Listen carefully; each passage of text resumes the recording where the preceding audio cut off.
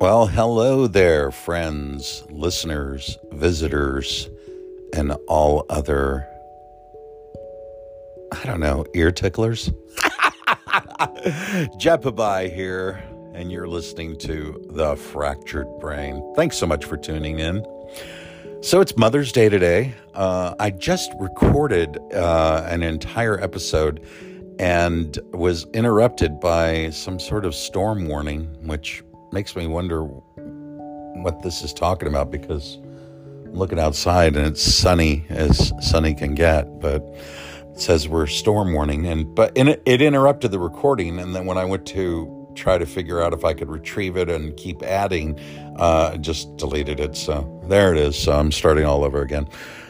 Nonetheless, but happy Mother's Day if there is a mother listening. And as I said on the other recording, it's strange for me because, I've always seen these holidays as Hallmark holidays, not real holidays, but they but being a parent myself, I do know that they hold some sort of sentimental value, I guess. And it's strange not having my mom to call anymore since she's been gone. And but I do have the mother of my children that I can spoil. And so I certainly made sure to get her a little something from me and Shyla. And the girls went out and bought her, they sent her some nice stuff via that disgusting company, Amazon. But nonetheless, they still sent her something. I thought that was nice.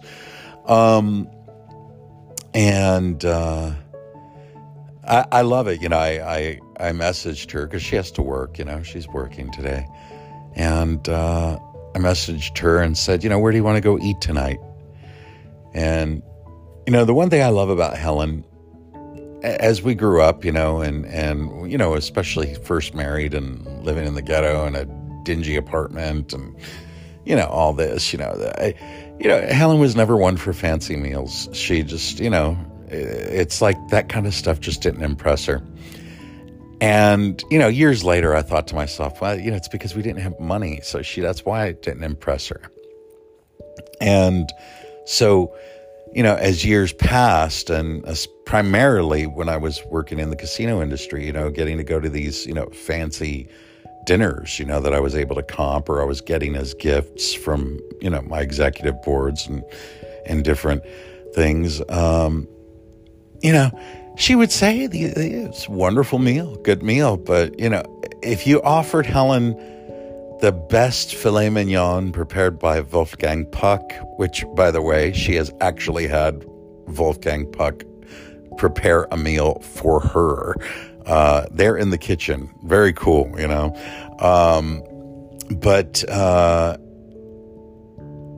or you just offer her a really good hamburger. She'll take the burger any day. It's so funny. So when I texted her today, I was like, hey, anywhere you want to go, just, where do you want to go, to eat? And yeah, she just puts out, In-N-Out Burger's fine. She is, and she'll be screaming happy as if she's eating a filet mignon, it's just so funny. I'm perplexed about that with my wife, but I also absolutely adore it and love it. So, anywho, so again, happy Mother's Day. So, I'm cracking up because I get the trend reports from this company that does my podcasts, and the last episode, the Gibson episode, had the most plays I've had off an episode in the last 6 months. They were all on that Gibson episode. It's just hilarious. So, and even more so, at a 98% completion. So, in other words, people start my episodes, but they don't always finish them. We could see those analytics. We could see when people start and stop, or they just they don't finish it. And so while Always Falling has like 9,900 views on YouTube, only 4,800 have all the way from start to finish. So from that one independent IP address. And that's why I love choosing, reflect true values. So that way it doesn't look like, I've got this massive inflated, views. And it's the same with the podcast thing. So, but I mean, it's pretty typical to only have about if somebody really likes your stuff, 70 to 80% completion. That Gibson episode got 98% completion. Just astounding. I thought it was very boring, but nonetheless, I had a great episode to go over with you guys about some of the stuff I've been studying for the Guidestones, for my lyrical content. Just wrote a great song called "The Same Bird," and it segues into another song called "The Hunter," and yeah, it's pretty cool. But people want to hear about gear. People want to hear about stuff like that. So I'm going to wax nostalgic and talk to you about the next thing that people always ask me about. And that's amplification. Mesa Boogie. So I'm going to call this episode The Dance of the Boogie. And I'm going to have to take you back. So now most of you already know my story. You guys all know parents didn't invest in me. They didn't really get me the gear that I needed. I was pretty much playing off my brother's hand-me-downs. Stuff that he wasn't using, he would let me borrow and use until he either had to sell it for money or whatever, and then he'd just take it away from me. Or he needed it back, or he needed to use it, whatever it was. But so when I was 15 and wanted to start a real band and started jamming with our family friend and my brother's old bass player, Alan Bostwick, I was playing out of not a real amplifier. I mean, it was an amplifier, but not a guitar amplifier, and I'll explain. I had a stereo system that my sister had given to me, and it was two big Fisher wood speakers and a Fisher stereo component system. Back then, when you had component systems that went in a little glass cabinet, and you had the radio, and then you had the power amp, and then you had the preamp, and then you had the turntable. Yeah, it was that. So, but I just one day monkeying around, I realized, oh my gosh, if I plug into this auxiliary thing with a microphone or with a guitar, it comes through the speakers. And so I just started doing that. And I plugged in my distortion pedal and my flanger pedal and put it through there, and thought, wow, it sounds pretty good coming through the stereo, and it was a 100-watt stereo. So that was what I would play through. But when Alan realized I don't have an amplifier, and that's what I play through is a stereo system, he was like, oh yeah, that's not going to work when we go do gigs, man. So you got to get an amp. So went to my folks, and like I said from other episodes, you guys know, my father had an account at Downey Music Center out in Downey, California, and so we went there, and I really, really had my heart set on a Marshall. And so I had this Marshall. They had, of course, some Marshall half stack there, but I was going to get PV at first because my dad liked PV. And the reason my dad liked PV is because they were made in America. At that time, they certainly were. They were made out in Mississippi. And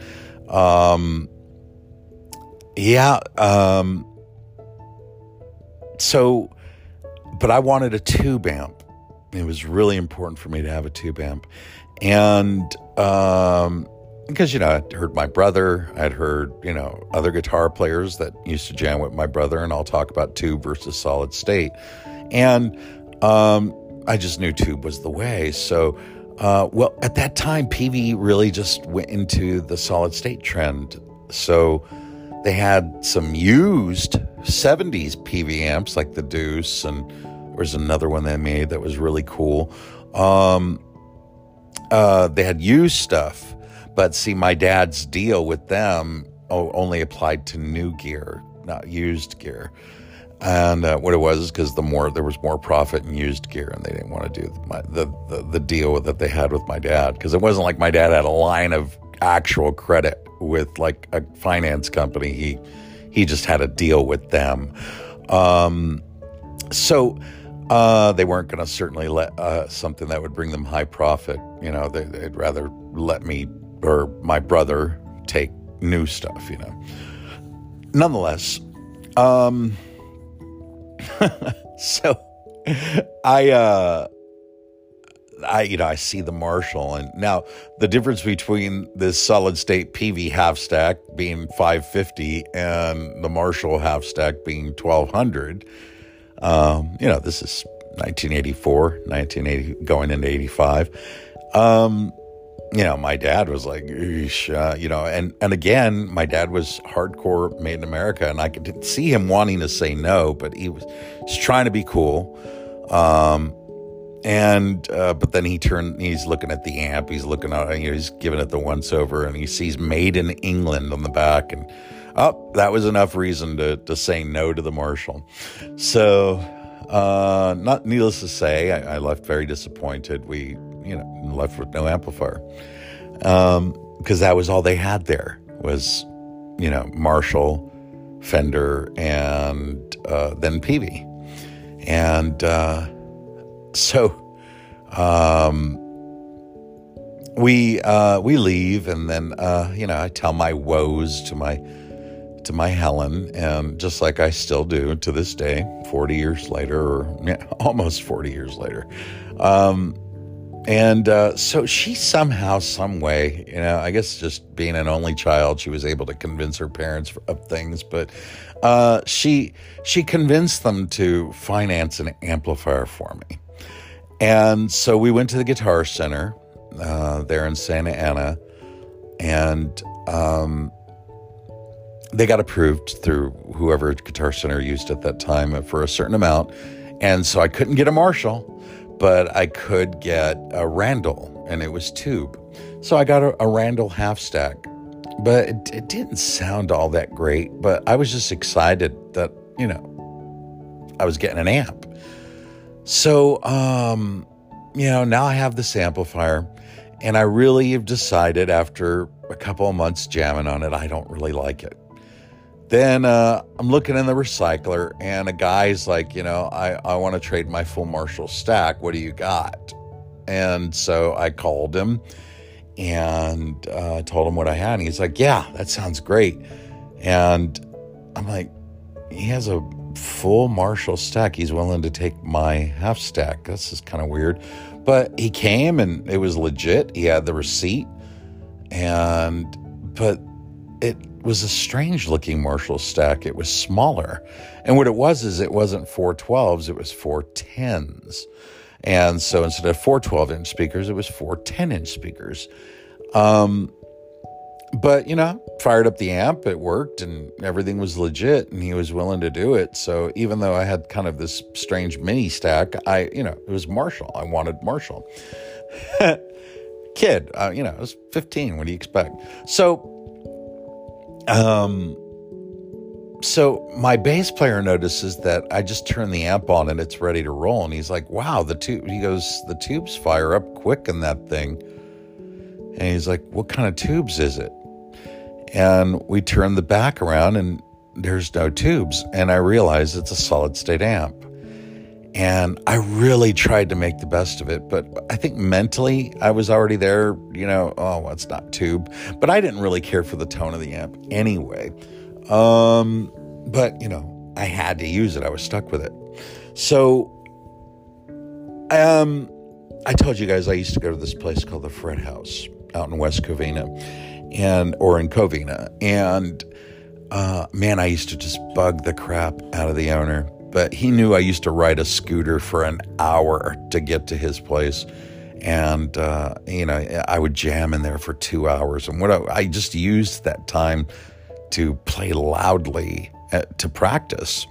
And so And I asked, I'm really looking for this certain guitar sound. And, I'm hearing it on some albums, but every time I see pictures of these bands and what they're playing, it says Marshall, but it doesn't sound like the sound I'm hearing. And he goes, I think I know what you're looking for. And he whips out this used amplifier. He goes, we're actually becoming a dealer for this company. He goes, but this is a used one that we have here. And he whips it out and it says Mesa Boogie. I think to myself, wow, Mesa Boogie, what a dorky name. And I'm looking at the controls and I thought, oh, how cool. It has a graphic EQ on it though. But I'm looking at the controls and it kind of looks like a Fender. And he goes, that's kind of the idea of this amp. It's like a hot rodded Fender amp. So I start playing it and I like it. I like it a lot. And then the penny drops, it's like, so how much is this? And he's like, $700. I'm like, eesh, it's like I go, that's just for the head, not for a cabinet. And he goes, nope, that's just the head. Yeah, just the head, $700. And I go, and it's used. And he goes, yeah. He goes, but it's cool. Look who it belonged to. And I look at the road case that he pulled it out of. And it's stenciled on there, John Elefante. This is 2 years before I even meet him. I'm like, oh, wow, that's cool. So, I'm like, just jamming this thing, and I go there for, I don't know. I'd already been going there once a week for probably 7-8 months. And now every time I go, I'm just trying to jam that boogie. And now the new stuff is in, the cabinets, everything. And the guy's just like, I don't mean to be mean, but you're going to wear all the tubes out, because you're always playing in here for hours. He's like, why don't you just buy this amp? And I'm like, well, I am going to go try to get a job. And he's like, well, what about your parents? And I tell him my story. And he's like, oh, well, and somehow, some way, I don't know if he just felt bad for me, if God moved his heart or whatever it was, but he let me buy it on, an installment plan. And he said, come up with $100. And he goes, and then you have to give me $50 a month. And I'm like, whoa, so this is a good deal. So I go home, beg and plead with my parents. And then my sister gives me the money. Yep, this is the same sister who bought me Diamond Dogs when I was 5. And I mean, yeah, she's always been there for me. My sister Julie bought me my BC Rich Ironbird. But yeah, so she gives me the $100. I go and I put it down and I drive home with that thing on my little Honda Elite 80 scooter. And it's sitting right underneath where my legs go. In fact, I'm riding the scooter in a yoga position. It's so hilarious. But I rode that thing and instead of an hour, which it normally took me to get home, it took me like an hour and a half because I was going so slow with that huge road case with that Mesa head in there. And so I'm playing the Mesa through those 410 Marshalls, and it's just not sounding the same. It's sounding strange. But I just remember loving that tone, that Mesa tone, man. And then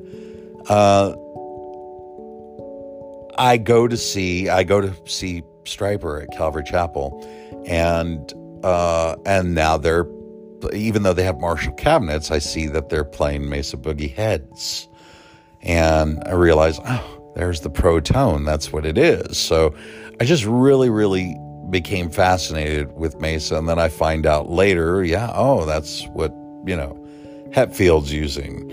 And that's with, a few different guys, because the only people that you read about that used Mesa Boogie was Mac Davis, a country guy, and then Carlos Santana, which that's definitely not. He's not a slouch. He's not like a trashy player, but he's not a metal guy, But yeah, so there's not very many people, but then when you start finding out the ins, and when you're in on the in, people are using Mesa. So, man, I do everything I can, and I sell that Marshall stack to that full stack to go buy a cabinet now. And, I'm making that $50 payment here and there, and I'm doing what I got to do. But I've got the Mesa Tone now. And then we play our first show. And I've got my Mesa rig set up. And and people are coming by, and like laughing. And it's like, Mesa Boogie, what pawn shop did you pick that up at? I mean, literally, other bands are like ragging until sound check and I start playing, and they're like, whoa. Or like, what pedals are you using? And I'm like, I have a delay pedal, and that's it. That's the Mesa.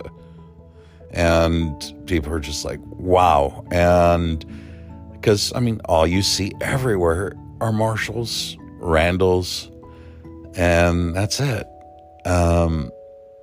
But I just, and some people using PV, but, by the time we started playing the club network, yeah, it was, it was just Marshalls everywhere. And so Mesa just wasn't known yet. It was not for the LA street scene, not then yet. And so I just loved the uniqueness, I guess, of that I wasn't like everybody else. And so for me, it was just all about Mesa Boogie. Then, the Mark III had come out. And so now I was like, oh, I got to get a Mark III. I got to get a Mark III. And I was just like, I got to get a Mark III. And because what it was is I had, my amp was an old Mark I, but had been modded with Mark II-C modifications. Elefante apparently had it modded like that. So for all intents and purposes, it was a Mark II-C, but it was, in all actuality, it was a Mark I. But, yeah, I just loved that amp, and it just growled and sounded great, had just wonderful tone, had great clean tones too. Wasn't just a great dirty amp, it was a great amp. Noisy as heck. I had to get a Rocktron Hush 2C.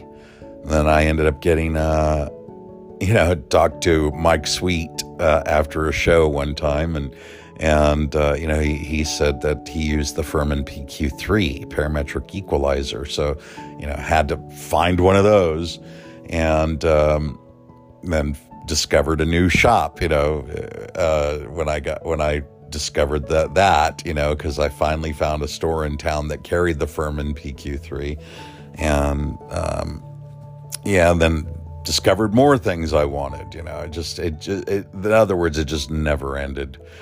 But so I was just the diehard Mesa guy, and once we got signed, I'd already had a Mark III, and then I don't know how our manager talked our label Frontline talked Mike McLean into doing this, but he opened an account with Mesa and just said, let Jimmy buy whatever he needs, and and then just use his royalties to pay the account off. And we were the only band on the label that had it. So I'd walk into Mesa Hollywood and just, I want that cabinet, and I want this cabinet, and I want that new head, and oh man, that new studio preamp, that sounds cool. How do you power it? Oh, I want that. I mean, I was like a kid in a candy store, man, after hours, who broke in, it was just such a dangerous thing for me to have. But if you look at the the weapons of our warfare video, the big wall of mesas, it's hilarious, that was why. So, nonetheless, I was diehard Mesa. And from that point on, Glenn being the last one, I said, any guitar player who joins the band from this point on, it's a prerequisite. They have to buy a Boogie. And so, George being that next guy in line, he looked for every which way to not get a Boogie because he didn't really like them. And he didn't care about the sound, didn't like the tone, didn't like anything, and it's funny because, when he was out of Deliverance, that was it. He went back to Marshall and then Soldano and whatever he uses. I think he uses Orange now, and the Kemper or something. But by 95, I started noticing that other people were using. Now there was more people using Mesa. Remember we did a show and Tourniquet opened, and Gary had a Mark IV. And I was like, oh man, these guys are using it now. It's like the charm's starting to fade for me. And you guys know, obviously, by 1996, Deliverance officially had disbanded. And I gave up playing for quite a few years. And when I got back into playing, certainly couldn't afford that kind of a setup again. And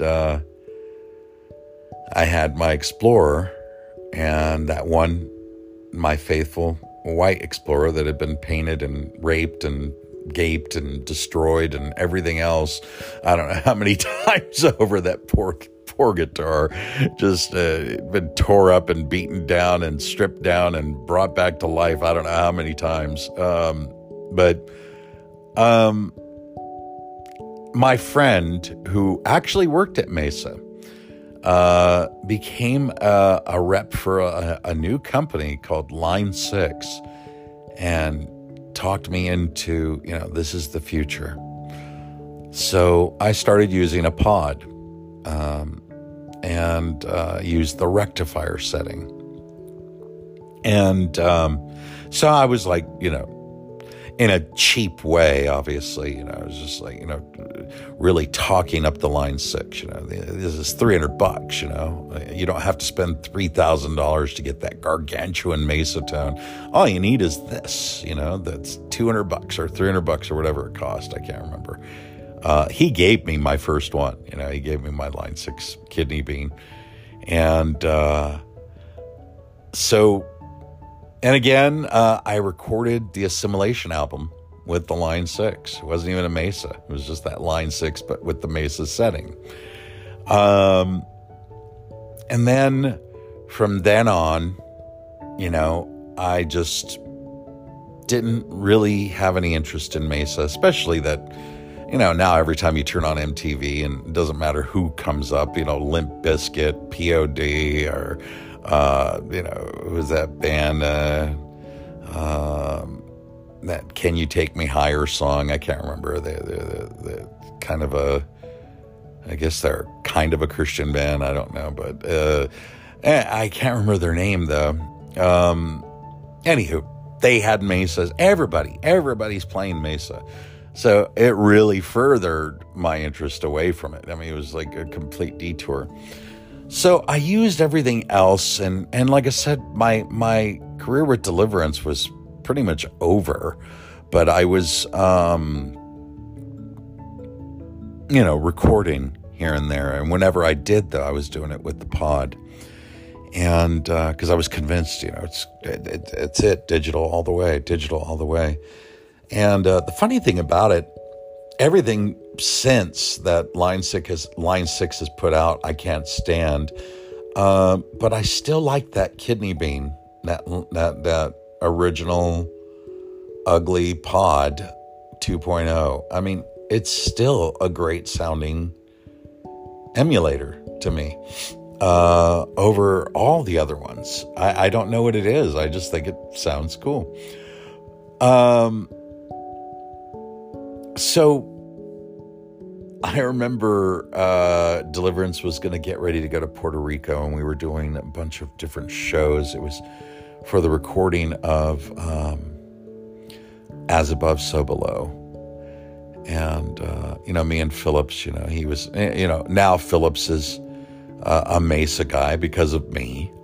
But I don't really want to use Mesa. So I go and I look at some new amps, and I see this amp called B52. And it's basically a triple rectifier ripoff. It's a terrible amp. But I buy one of those, and I tell him this is what we're going to use on the album. And he had just bought a Mesa Road King or something. And I was like looking at all the switches on the back and everything. And it'd been a long time since I looked at Mesa. And I was like, man, this is too confusing. This is ridiculous. And all in all, we ended up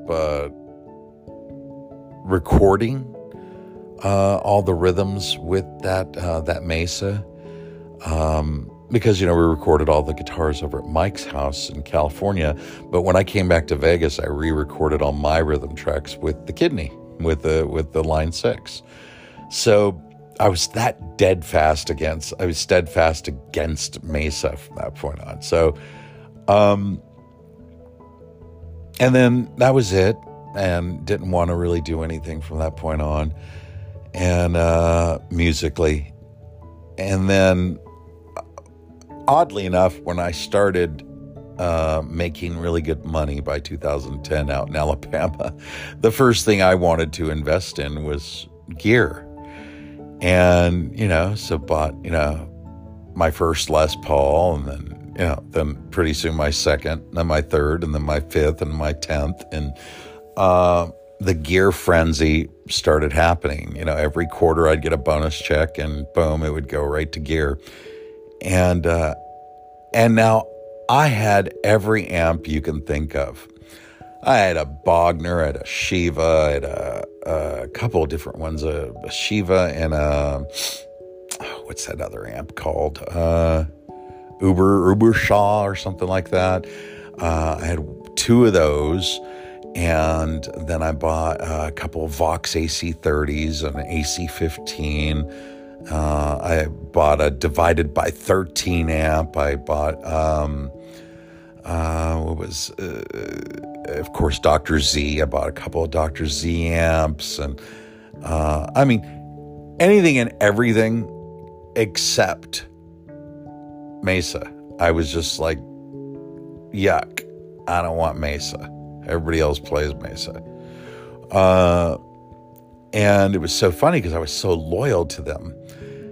And, but then I had all this gear, and I never hardly played any of it.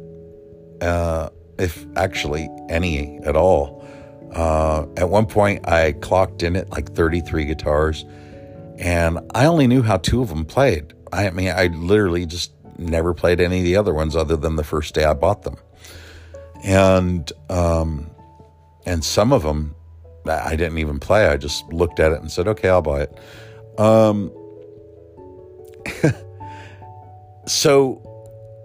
But I had all these amps, and great sounding amps, but man, I just really just was like not having anything to do with Mesa.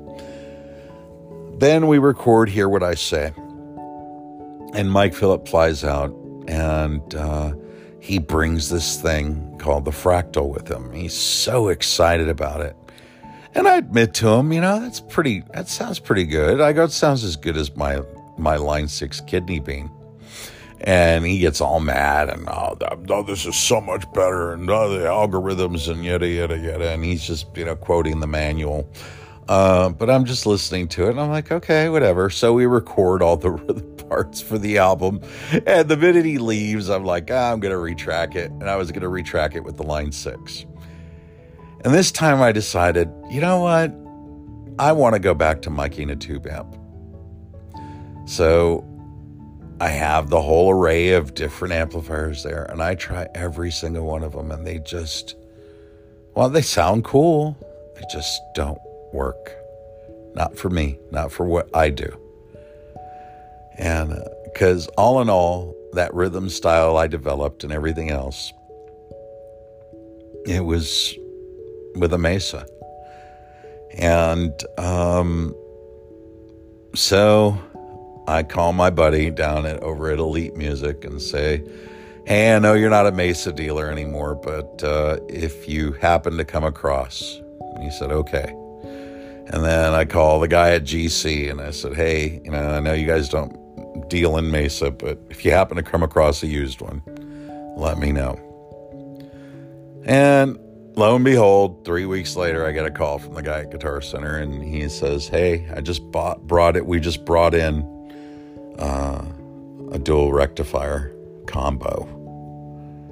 And I'm like, yeah, how much? And he told me, and I don't know how much it was. And so I said, yeah, put it aside. I'll pick it up. And picked it up after the 30-day police hold, came back, brought it, and played it. And just kind of like hung my head and just go, wow, such great tone. And put new tubes in it and pulled out the Les Paul and just cranked it and just like, wow, this is great. And then went back and re-recorded all the guitar tracks for Hear What I Say with the Mesa.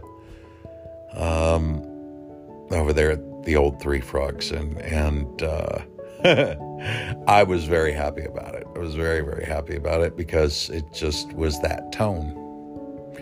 And, many of you guys know once we moved to California, and I couldn't get a gig, that we lived there for 2 years, basically off me selling all my gear. So all that stuff came in handy, because it helped support us and helped, start Helen's soap company at that time.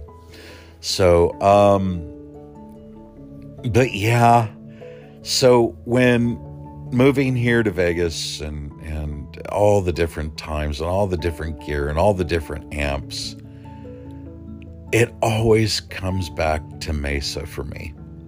I try so many different amplifiers and have owned the best of them and some great stuff that I'll never slag or say anything negative about because there's no reason to. It's just great stuff. But all roads lead to Petaluma for me. That's where Mesa Boogie's located, in Petaluma, California. I don't know what it is about that tone. It's just a very rich, very meaty, beefy, creamy, smooth, sustainy, all those buzzwords that us dumb guitar players use to try to attribute to what makes our guitar tones so great. Yeah, but I don't know what it is about Mesa. It just is what it is. It's always been a very good old friend to me. And it's just always going to be. And as much as I've tried to stray, as much as I've tried to... And there's good stuff out there. Trust me. There's great stuff. But man, you got great versatility. Now, you want a Marshall tone, you don't use a Mesa. Just like if you want a Mesa tone, you don't use a Marshall. So if I want a Marshall tone, well then that's when I pull out the good old Fractal and plug into that and get that Marshall-y tone. But for Mesa, the only thing that sounds like Mesa is Mesa. And that's just me. So, and I've owned probably every single model you can think of. And what I've been with as of late is a lovely little Mark V 25. Just love that. Prior to that, I had the Rectifier 25. And the Rectifier 25 is what I did the whole Camelot album with. So, was with the Rectifier 25 with a tube screamer in front of it. I mean, it's just a tried and true formula. It just works. And I don't know.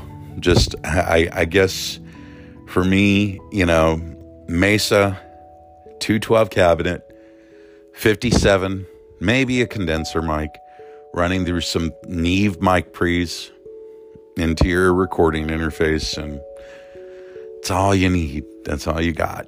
So, yeah, the Dance of the Boogie. That's where it is. So, let's see how many people made it through this one, if people even care. So, once again, if there are any mothers listening, or if your wife's a mom, and, if your mom knows who I am, that you pay attention to this crazy man out in Las Vegas who sings and plays guitar, or at least tries. Happy Mother's Day to them from me. But otherwise, I'm going to sign off because I got to go pick up my mother of my children and my wife, Helen. I'm going to go pick her up from work here in a little bit. So, happy Sunday to all of you. Until the next episode. This is Jepabai. You've been listening to The Fractured Brain.